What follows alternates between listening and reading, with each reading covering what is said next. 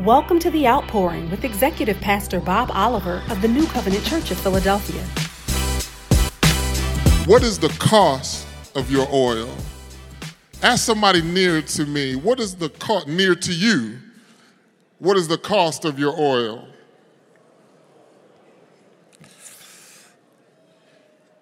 And before we get into our primary text, I want to lay a little groundwork, some context. Maybe this is pretext and context. Jesus comes into a city called Capernaum, and when he gets there, Deacon Cunningham, a Gentile approaches him, a centurion, and he approaches him not for his need, but for the need of his servant.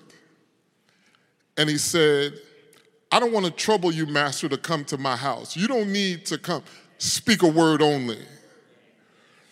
And Jesus marveled at his faith, and he called that great faith. He said, I haven't seen that kind of faith, no, not in Israel. So he leaves Capernaum, and he goes to a city called Nain, N-A-I-N. Somebody say Nain.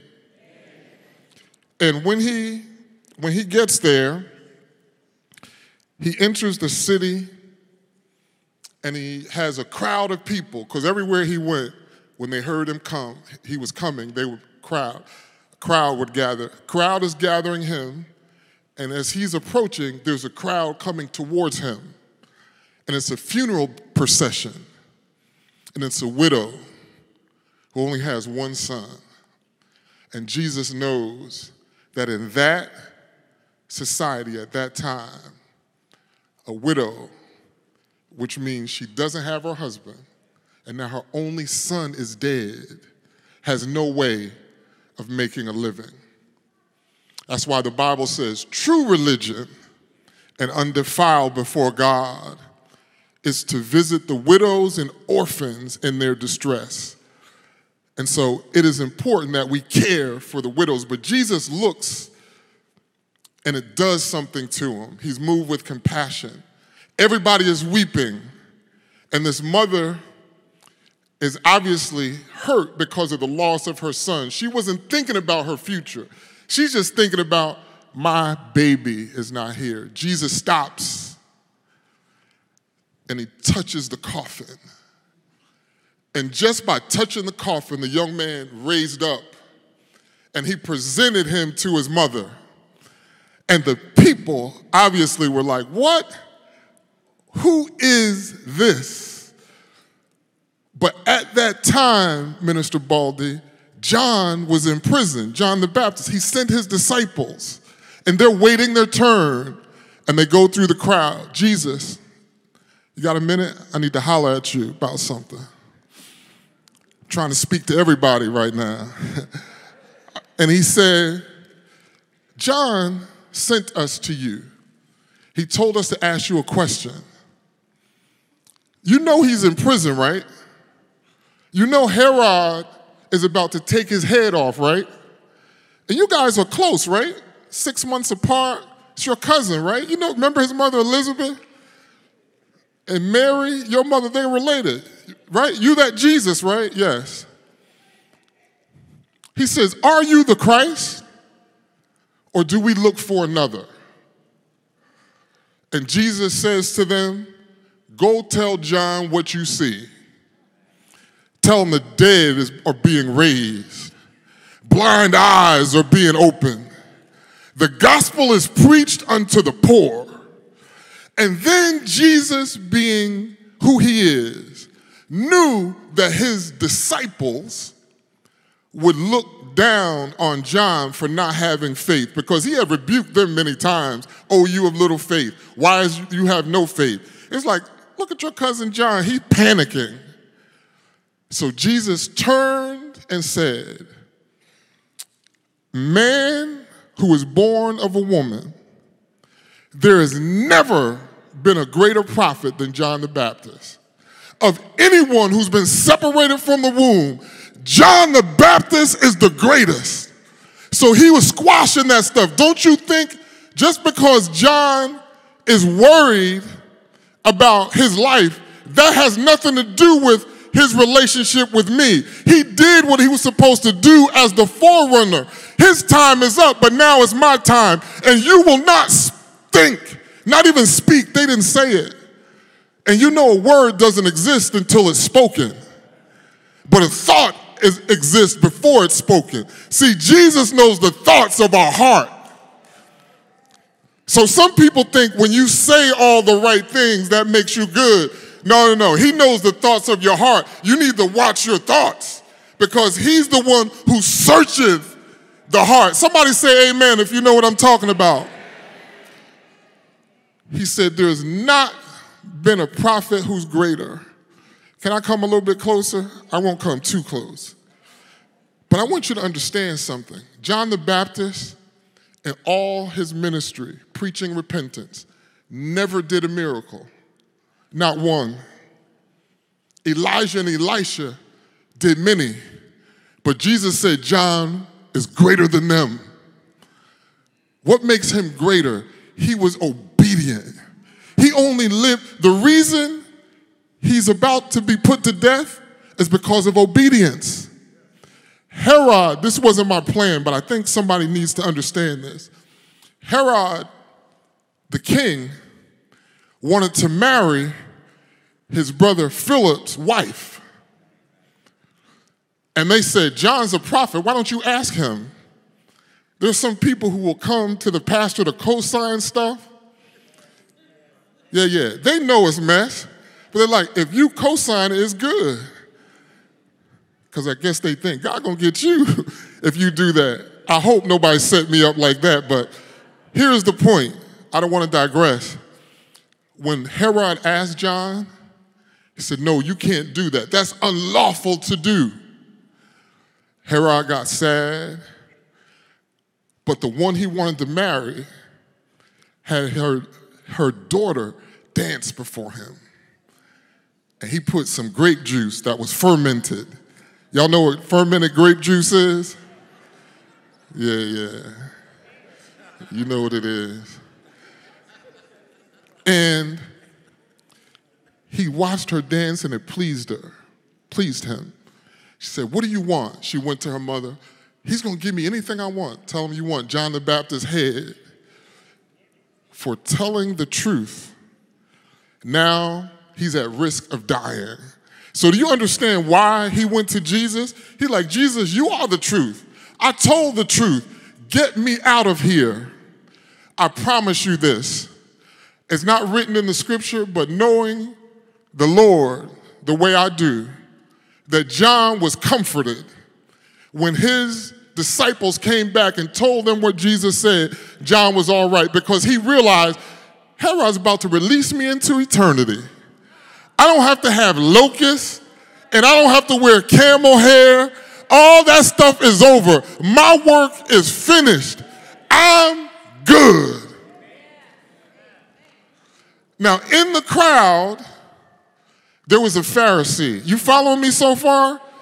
He comes from where? Capernaum. And he goes where? To Nain. And he's working the works of his father. Then John the Baptist's disciples ask him a question. But there's a man who's in the crowd who is of good reputation. He is spiritually high up, at least in the religious establishment. Got to be careful when I say spiritually high up because there's spiritual wickedness. Where? In high places. So he's a leader in the religious establishment. He's a Pharisee, has a nice home. He's like, this Jesus is pretty popular. So what he says is, you'll see in this text that we're about to open up. I won't tell you. Let's read it together. It's found in Luke chapter 7, and we're going to read verse 36 through verse 50. And there's a couple things as we're reading the text together I want to point out that I want you to pay close attention to so that as I get into the teaching, I'll be able to flow. Is that all right? Okay, Luke 7, and 36. This is right after he raised the widow's son. Then one of the Pharisees asked him to eat with him. And he went to the Pharisee's house and sat down to eat. It was a good invitation. Jesus had been releasing virtue, hadn't eaten in a while. Nice invite. Next verse. And behold, a woman in the city who was a sinner. Imagine if that's your description. Not a woman who's virtuous, not a woman who's beautiful, not a woman who is a sinner. Now I want you to put this in your notes, a question. What is her name? What is her name? Who is a sinner when she knew that Jesus sat at the table in the Pharisee's house. Now, was she invited? But what does she know? That Jesus was there. You think she'd ever been there before? Do you think this guy would let her in his house? The only way she got access is because Jesus was there. I want somebody to know, I need you to hear this, doors will open up for you that would ordinarily be closed because Jesus is there. Take him everywhere you go. You'll get in places that you're not invited. You'll get in places where you're not welcome. They won't have a choice because Jesus is there. Sat at the table in the Pharisee's house. She brought an alabaster flask of fragrant oil. Not just any oil. It's got to be expensive. It's fragrant. It's like a perfume. So write this down. 2 Corinthians 2 and 15. Don't go there, but I'm going to tell you what it says. And no matter what translation, the word for fragrance is the same. Sometimes it might say perfume or sweet odor, but in that text, it says that we are to God the fragrance of Christ, or a sweet aroma. Sweet aroma. Do you know smells matter to God? That smells are real because sin is what? Stinks in his nostrils. But we are to God a sweet aroma, a sweet fragrance to those who are saved and to those who are perishing. So your spiritual oil is released in the presence of anyone that you encounter. Because we are to God the fragrance of Christ. It's his fragrance. He's sweet, I know. His fragrance is released. That's why the lesson on John is important. I want to practice righteousness so when it's released, it's not a stench. It's a sweet. And that even those who are perishing can discern it. You read that verse later. For those who have their phones, I know you already read it. That comes quicker than the Cash App. That's all right.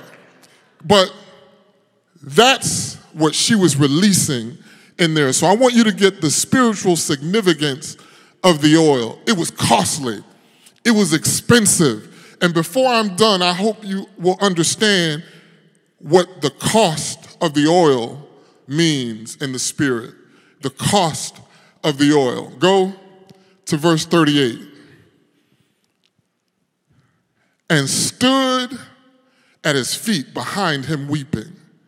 So she goes in, she's standing. Why would it say, Minister Norman, that she stood at his feet behind him? His feet are down here. She stood because her posture, she realized, I'm not like all these other haughty people around the table who think they're worthy of your presence.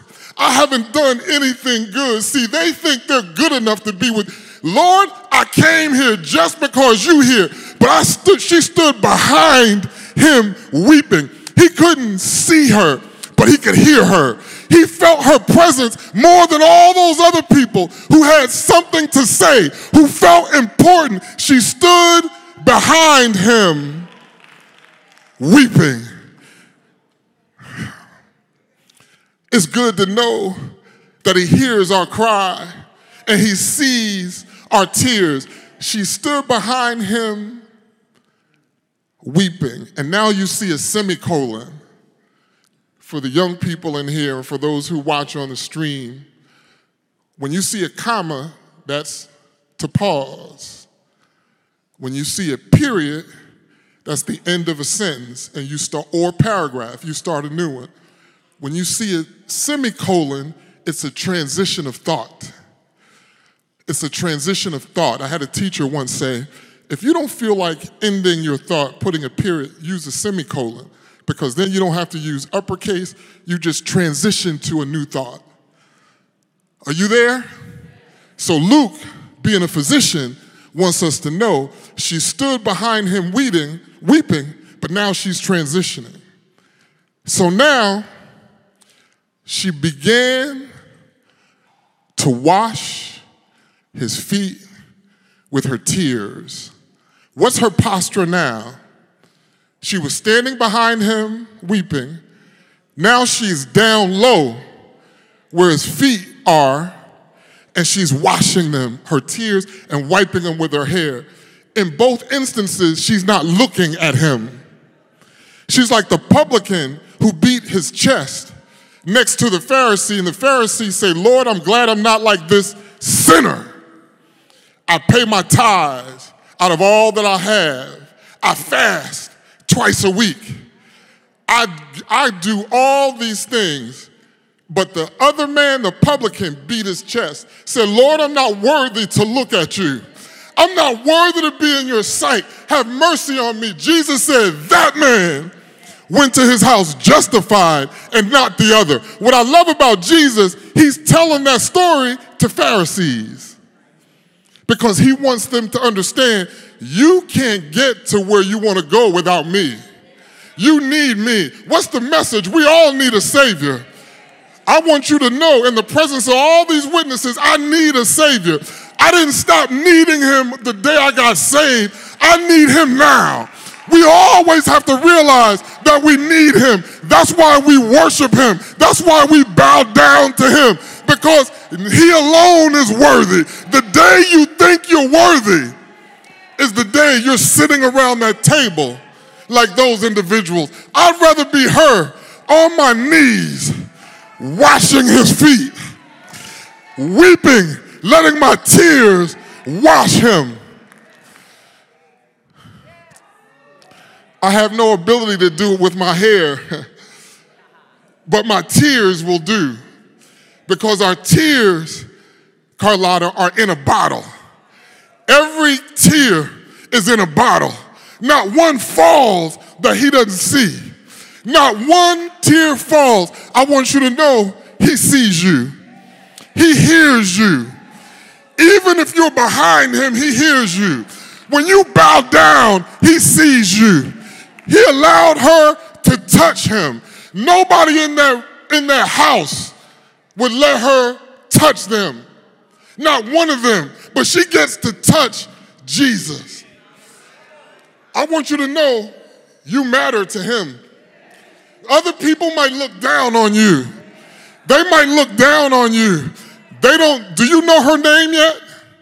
Still don't know her name, right?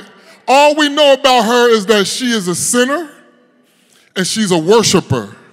She's a worshiper. From the time she got in that house, she didn't introduce herself. She didn't say, Simon, I know I'm not on the guest list. She said, Simon, what you think doesn't matter. I came to see Jesus. I came here for one reason. I just want to get to his feet. I want to sit at his feet. If I can just I don't need no food. I don't need all that fancy stuff you're cooking. I don't even want that. In fact, our strongest sense is smell. She drowned out the smell of the food with that fragrance. It filled the room. Lord, fill the room with your fragrance. Fill the sanctuary with your fragrance. The sweetness of your fragrance. And wiped them with the hair of her head. Her tears she wiped. And she kissed his feet and anointed them with the fragrant oil. Next verse. Now when the Pharisee who had invited him saw this, he spoke to himself. He spoke to himself, saying, this man, if he was a prophet, would know who and what manner of woman this is who is touching him, for she is a sinner. Leave that up for a minute.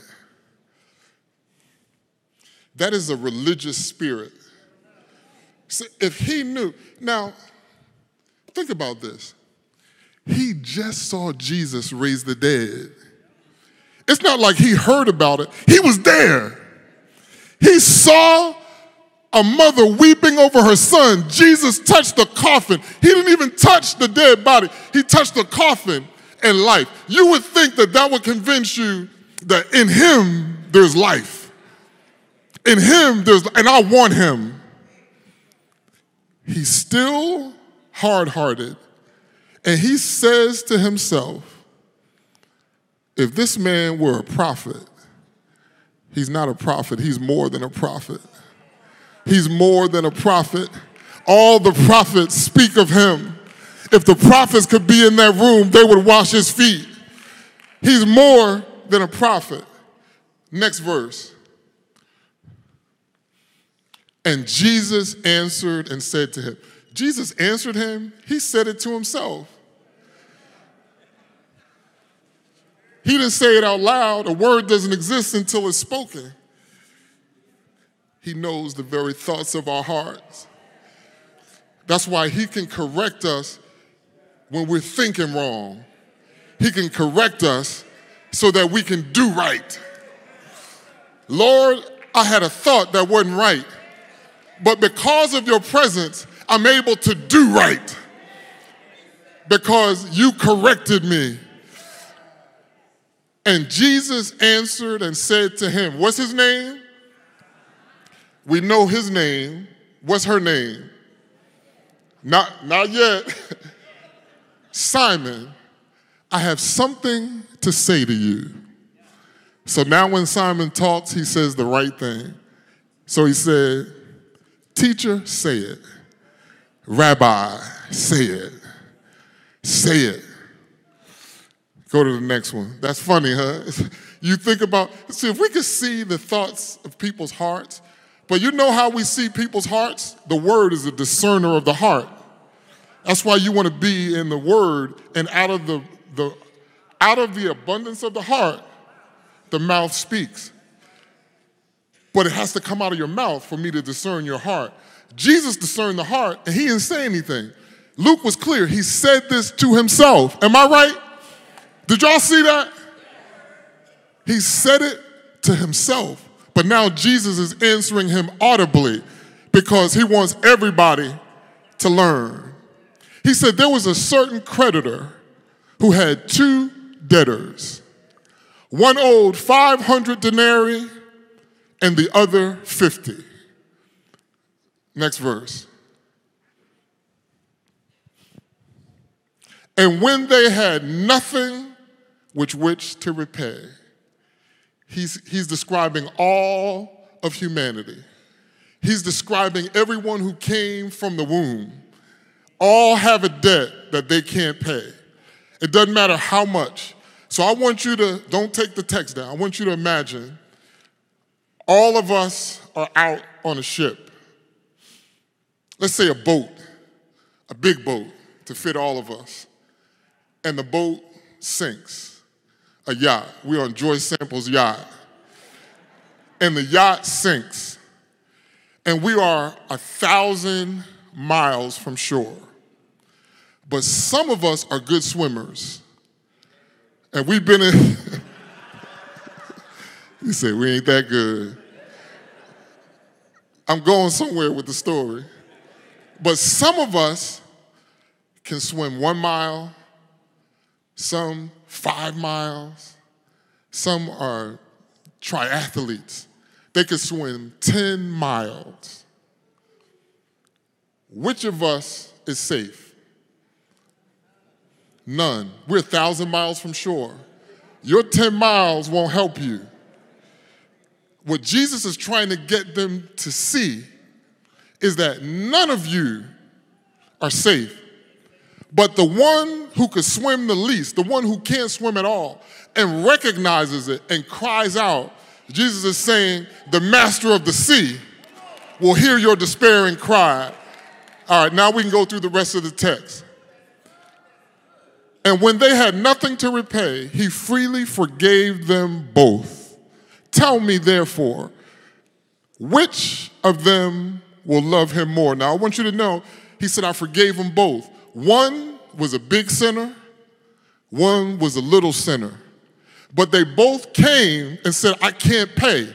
They recognized, I can't pay this debt, but you paid the price. You're able to forgive me. He freely did what? Forgave them both. Now let's go to the next verse. I wonder if Simon got this. Simon answered and said, I suppose the one whom he forgave more. And he said to him, you have rightly judged. Next verse.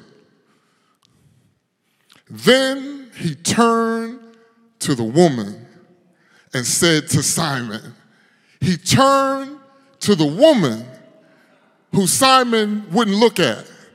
The woman who didn't want to look at Jesus. She's still down on her knees at his feet. But Jesus turned to her. And look at what he says. Do you see this woman? That's a message right there. I want you to know that there's some people that you might feel invisible in their presence. Jesus sees you. And there comes a point where he's going to make sure that they see you. This is Simon's house. He said, do you see this woman? I know you regard her as a sinner. I know what you thought about her. I heard the thoughts of your heart, even questioning me if I were a prophet. Well, I got news for you. I'm more than a prophet, and I'm your salvation. I hope you know that all your religious acts can't save you. You need some denarii. You need forgiveness because you can't pay this price. I will freely forgive them both. But now he says, do you see this woman? I entered your house. You gave me no water for my feet. In other words, I could have did it myself if you would have given it to me. You didn't even offer me water. But she has washed my feet with her tears and wiped them with the hair of her head. That's personal. See, this is the most intimate type of worship. She was engaged in worship. It was her tears. It was her hair. It's not did anybody sing? Did anybody play? Sometimes we think worship is music. Music is a part of it. It's a good part of it because music has something in it that you can't see, but you can feel. I heard there's a spirit. Somebody said that's why when Saul wanted to kill David, the Bible says the evil spirit was in him. David played the harp, calmed him right down. You can't see a note when Tim plays the organ, but you can feel it. Tim, you ought to hit the organ right now. That was your moment. but you can feel it. See, there's something that's released, and it's a spirit. I promise you, you won't see the notes. Even if you can read music, you can't see it. This woman there are scholars who say this was the most intimate worship in all the Bible. David the psalmist couldn't compare to this. And he was a man after God's own heart. But this kind of worship pleases God. And so Jesus was using her as an illustration for the man who felt he was so important. Jesus, if I invite you to my house, you come. Here's the lesson I learned as I was studying this. It's not enough to just invite him. It's not enough. Because the one who he looked down on as a sinner was the one that Jesus lifted up in his own house, not him. If we're not teachable, even though we're sitting at the table with him, we haven't received him. He didn't receive Jesus. How do you know he haven't received him? He's questioning who he is. This woman knew who Jesus was. She didn't say a word. Has she spoken a word? Nothing. Nothing. And the thoughts of her heart are pure. She's just worshiping. Everybody around the table talking about her. She don't even notice that. When you worship, you don't notice your haters. Your haters don't matter. They can't touch you because it's just you and him in an intimate place. You can't have low self-esteem in his presence because he takes that away. Because he'll say to him, do you see this woman? Look at her. Pick up your face from that plate and look at her. She matters.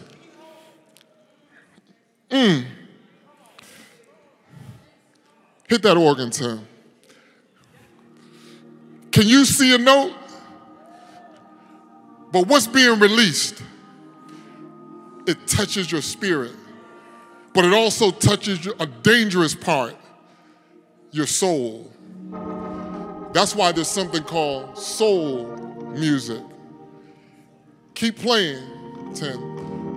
And there's music that is soulish. And there's music that is spiritual. Can you discern the difference between spiritual music and soulish music? Every note, every part of music releases a spirit. Every spirit isn't good. See, that's why we come together. That's why we come together in the house of God to worship him in what? In spirit and in truth. So every timbrel, every organ has to release that which pleases him. And then as his people, we need to be like this unnamed woman. It wasn't important for her to have, her only reputation was that she was a sinner. But Jesus recognized her. Jesus knew her.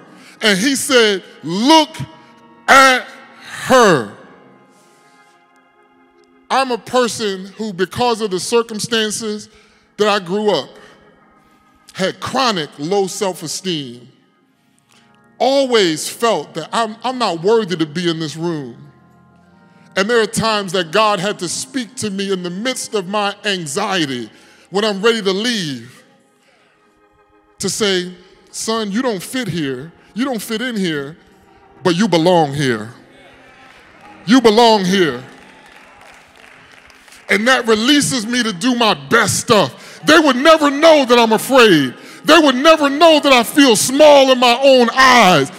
The people of God felt like grasshoppers in their own eyes when they saw the giants. But there's something about Jesus that fortifies us, that builds us up, that says, I can do all things through Christ who strengthens me. I don't know what you think you see, but I know I matter to him. I know that he's got my back. And I know that if you don't do right by me, he's going to take care of you. Hold your peace. Let the Lord fight your battles. Jesus talks about her washing his feet with her hair. Next verse. Are we still reading text? This is all right. Is this method okay? Okay. He said, you gave me no kiss. You weren't intimate with me. You're distant. You're distant. But this woman has not ceased to kiss my feet since the time I came in. That tells you she wasn't interested in what was on the menu. Some people come into his presence for the wrong stuff. They want a new car. They want a bigger house. They want a different type of groceries. I don't want beans, I want shrimp. Lord, can you give me some shrimp?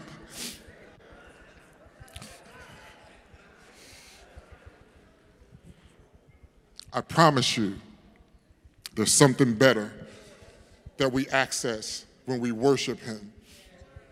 Verse 46.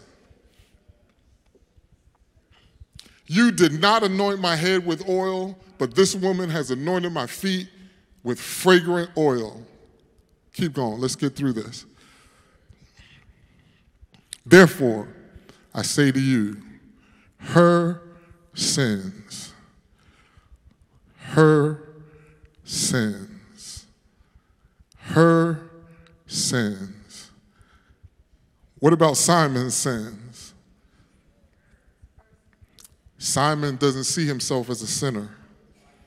He sees her as a sinner. But Jesus is trying to teach him something. Which are many. He doesn't ignore it. He knows there are many. I know that. I knew that when she touched me. But Simon, I need to tell you something. The moment she touched me, she was clean. You can't touch me and be unclean.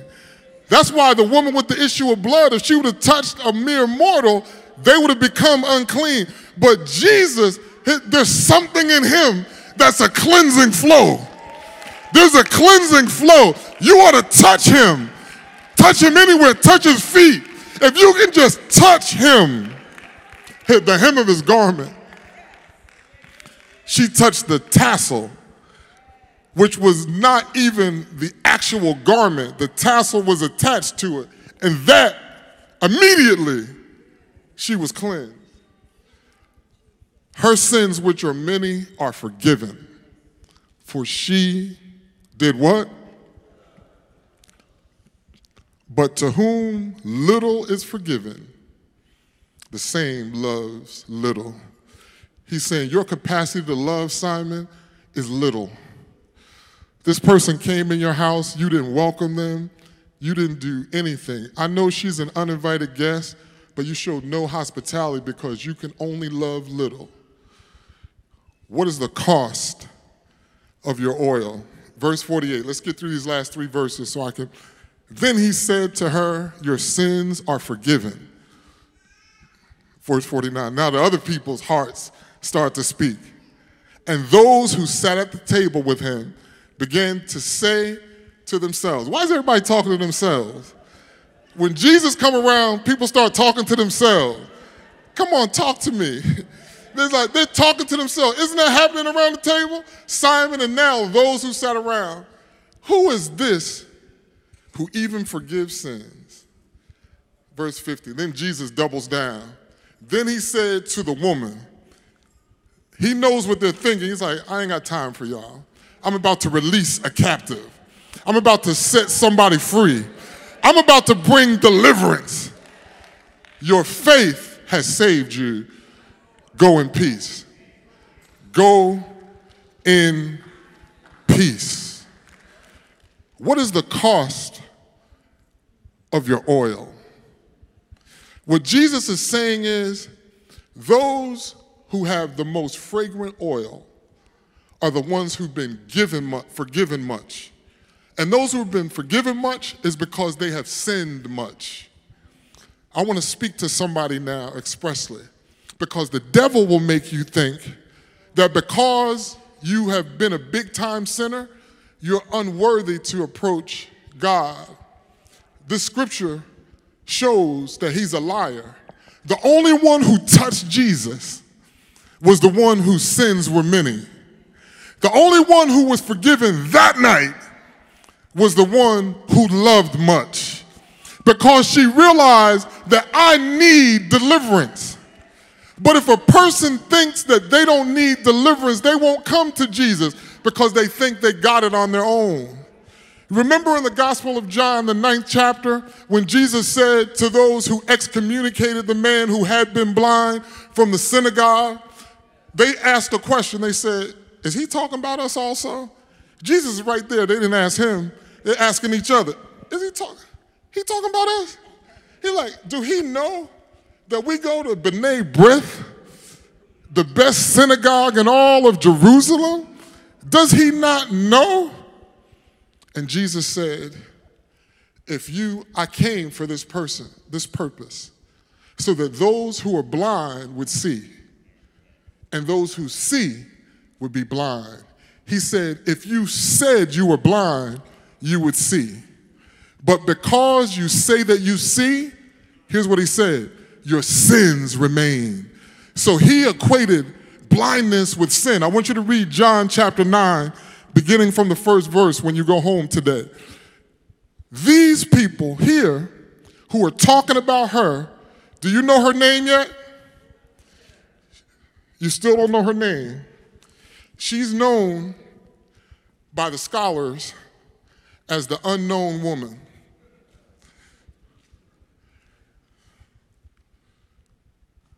What makes me rejoice about this is that you don't need a reputation to be known of him.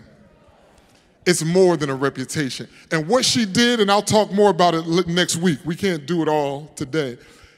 She started a movement. Nobody knows her name, but it encouraged other women who were like that. See, there's something about your testimony, your oil. I want to talk to everybody whose oil is a premium. You have a lot of oil because your sins are many. There are people that when they hear your story of deliverance, it'll bring them out. See, a person with a little bit of oil that you can't hardly smell it because they're like, I've been saved all my life. I've been there, I never went, I don't talk bad. I don't fornicate. I don't go to the movies. I mean, they get really deep. I haven't sinned all week. I've been holy all week. Those kind of people run, don't walk, because they don't recognize their need for a Savior. But for those whose oil is fragrant, he gives you power to reach those who love. So don't pretend that you've always been a goody two-shoes, because your story, remember the woman at the well? She ran and said, come see a man. That's how we ought to be running. We ought to tell our story so somebody can be delivered. This act caused something else to happen around all the cities. People were released because of her worship, because of her humility. And I promise you that even if people called her a sinner, she was able to say, not no more. I met Jesus. He sets me free. And you want to know something? Who the Son sets free is free indeed. And I know you're still in bondage because of the way you think. Because if you encounter him, you wouldn't talk like that. You wouldn't act like that. Because the one who's forgiven much loves much. And remember, John in chapter 3 and 9 said there are two things, 3 and 10. There are two things, and one is that you love. Come on. And if you don't do that, then you need to get back in the pool and wash. You need to get back in the pool and wash. What is the cost of your oil? To everyone whose oil is costly, I don't want you to be ashamed. I want you to be bold. God wants you to be bold. God sent me here this morning to encourage you, to say the more that you've been forgiven, the more capacity you have to love. For those who've been forgiven little, and those of us who perceive that we've been forgiven little, that means we really don't know ourselves, because we take an account for what we think is wrong. I heard a person say, and then I want to tell one last story, personal story, but I heard a person say, I live a good moral life. I try to keep not just the 10 commandments, but the other 603. This is a serious story, it's true. And I began to pray for this person, and I talked to a friend of mine and said, we want to pray for this person's deliverance, because they would be powerful in the kingdom. So 613 laws. How do you monitor those each day? Who knows what they all are? There are 613 laws that if you break one, you're guilty of all of them. And there's someone who thinks that they could live a normal lifespan and do that without Jesus. The problem with their thinking that they don't realize is that Paul said it plain. He said, I don't know anything against myself, yet I'm not justified because I don't judge myself. God is judge. So if God is my judge, I've got to count on him. First, his mercy, and then him leading me and guiding me so I can stay clean. Because washing, you need, if you just wash with water, just water, nothing else. You wash every day, just water, and you use nothing else. Deke, how's that going to work in 90-degree heat? Not too good. And how long? Not long. Not long. You need some ingredients to help. Some stuff that keeps you clean, that exfoliates the skin, that causes a fragrance to be released from your pores, so that when you come in the room, it's like, boy, she smelled good. Boy, he smelled good. Versus you walk in the room, everybody stop talking because they can't breathe. Everybody. It's like, why you got nothing to say? I'm talking spiritual. I'm talking spiritual. When I open with my points about the things that might seem contradictory in Scripture to a new believer, when I was a new believer and very zealous, I had two friends that I grew up with, dear friends, and they saw me on fire.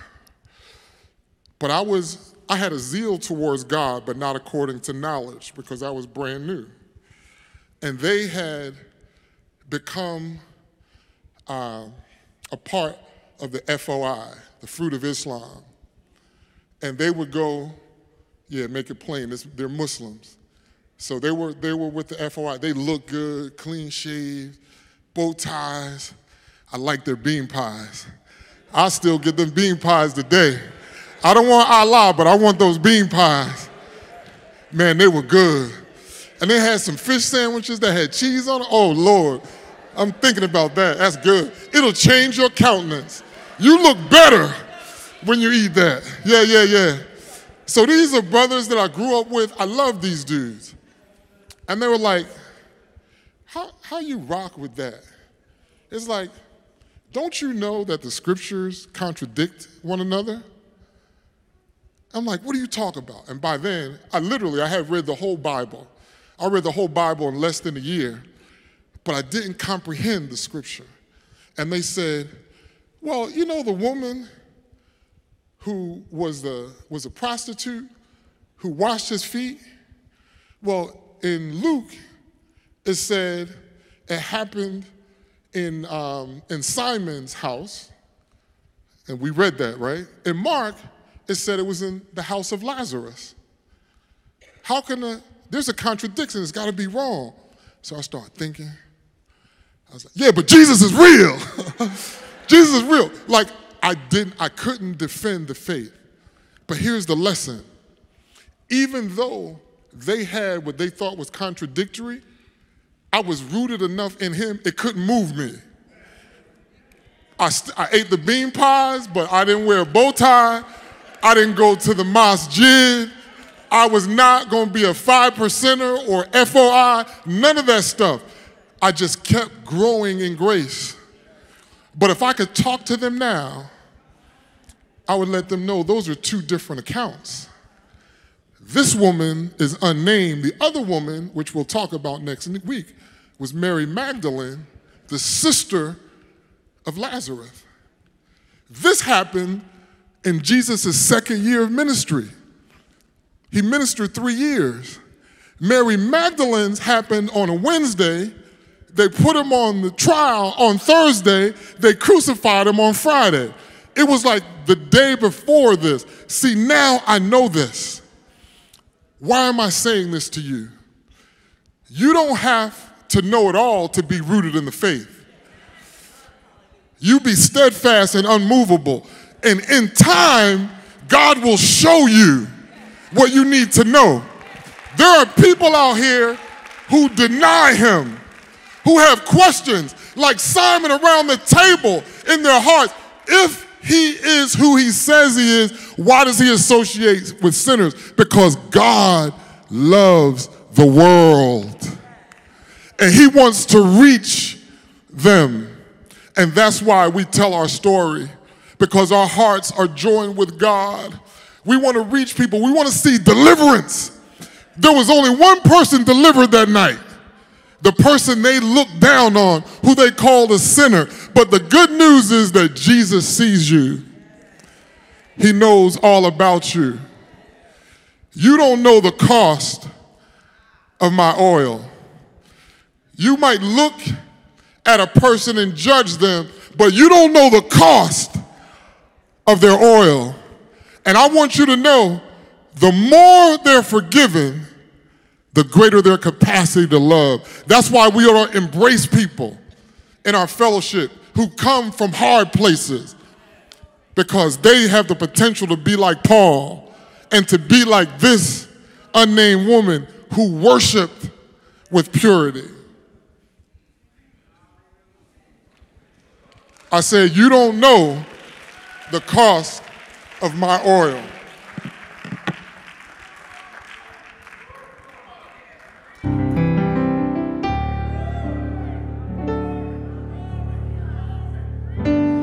The room grew still as she made her way to Jesus. She stumbled through the tears that made her blind. She felt such pain. Some spoke in anger, heard folks whisper, there's no place here for her kind.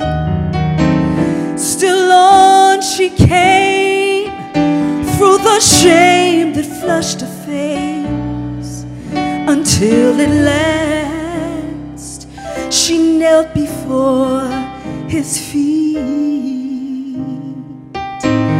And though she spoke no words, everything she said was heard as she poured her love for the master from her box of alabaster.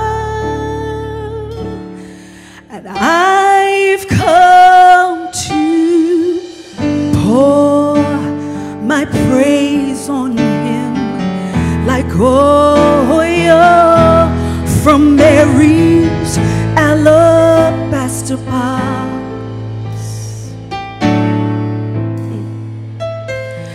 Don't be angry if I wash his feet with my tears and dry them with my hair.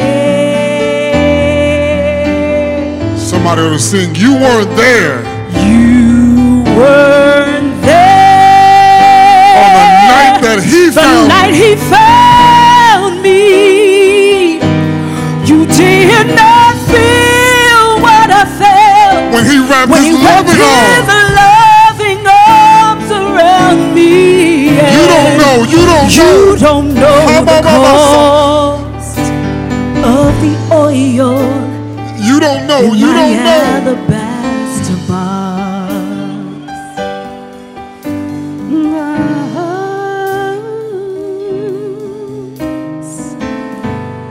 I can't forget the way life used to be.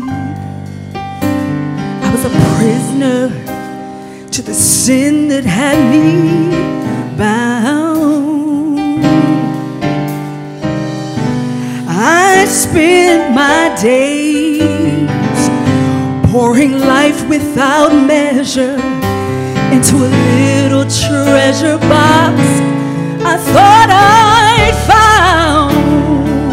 Oh, until the day when Jesus came to me and filled my soul with the wonder of his touch. So now I'm giving back to him all the praise he's worthy of. I've been forgiven, and that's why I love him so much. I've come to pour my praise on him like oil from Mary's alabaster box. So don't be angry if I wash his feet with my tears and dry them with my hair. My hair, you were there the night he found me. You did not feel what I felt when he wrapped his loving arms around me. And you don't know the cost of the oil. Oh no, you don't know the cost of my praise. You don't know the cost, not of the oil in my alabaster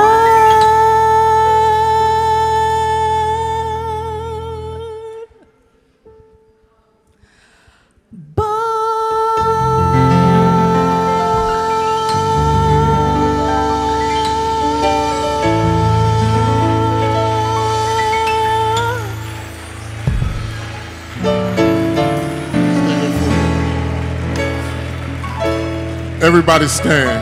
Everybody stand.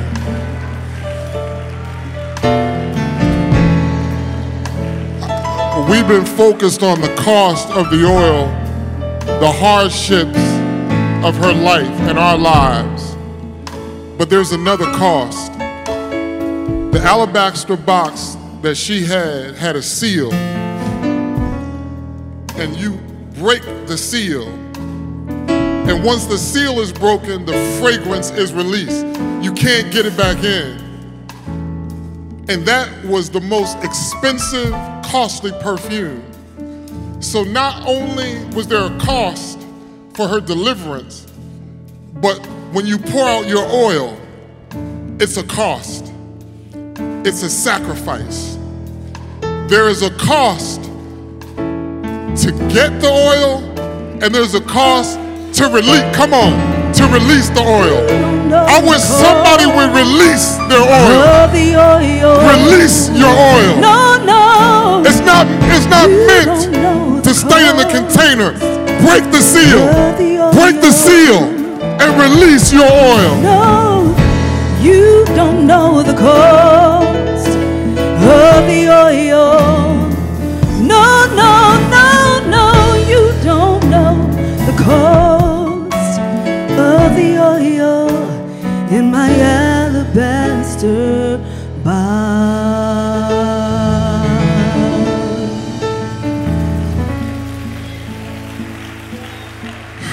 Father, I pray for all your people in this room and those on the live stream, that today your fragrance would be released, and that we would be mindful to break the seal so that the fragrance can be released for the deliverance of others. There are others who need oil. They need it because their sins are many. May they come into a recognition that they need you, because you know they're many, but you forgave them. You forgive the little and the much. You're that kind of God. Would you reveal yourself so that we don't have to walk around with shame? And the enemy who accuses us before God makes us feel guilt. Take it away, God. Take it away. Just like you did it for this nameless woman. She mattered to you. We matter to you. When we're invisible to the world, you say, look in our direction. See us. May we know that we're seen. Take away every invisible moment when people look past us, when people judge us for what we've done. Let them see what you've done, because that's what lasts. What we've done is wiped away because of what you've done. Let that be our focus. Bring us into intimacy, God. Bring us into such intimacy with you that the distractions would no longer distract us. Do it. Do it for Rodney. Do it for all of us. This day is a day of release. Thank you for joining us in service today. We pray that this ministry has been a blessing to you and your family. To give your gift of love and help keep this ministry on the air, visit nccop.church/giving for all of the ways that you can donate to the ministry. Thank you so much for your generosity, and God's blessings until we meet again.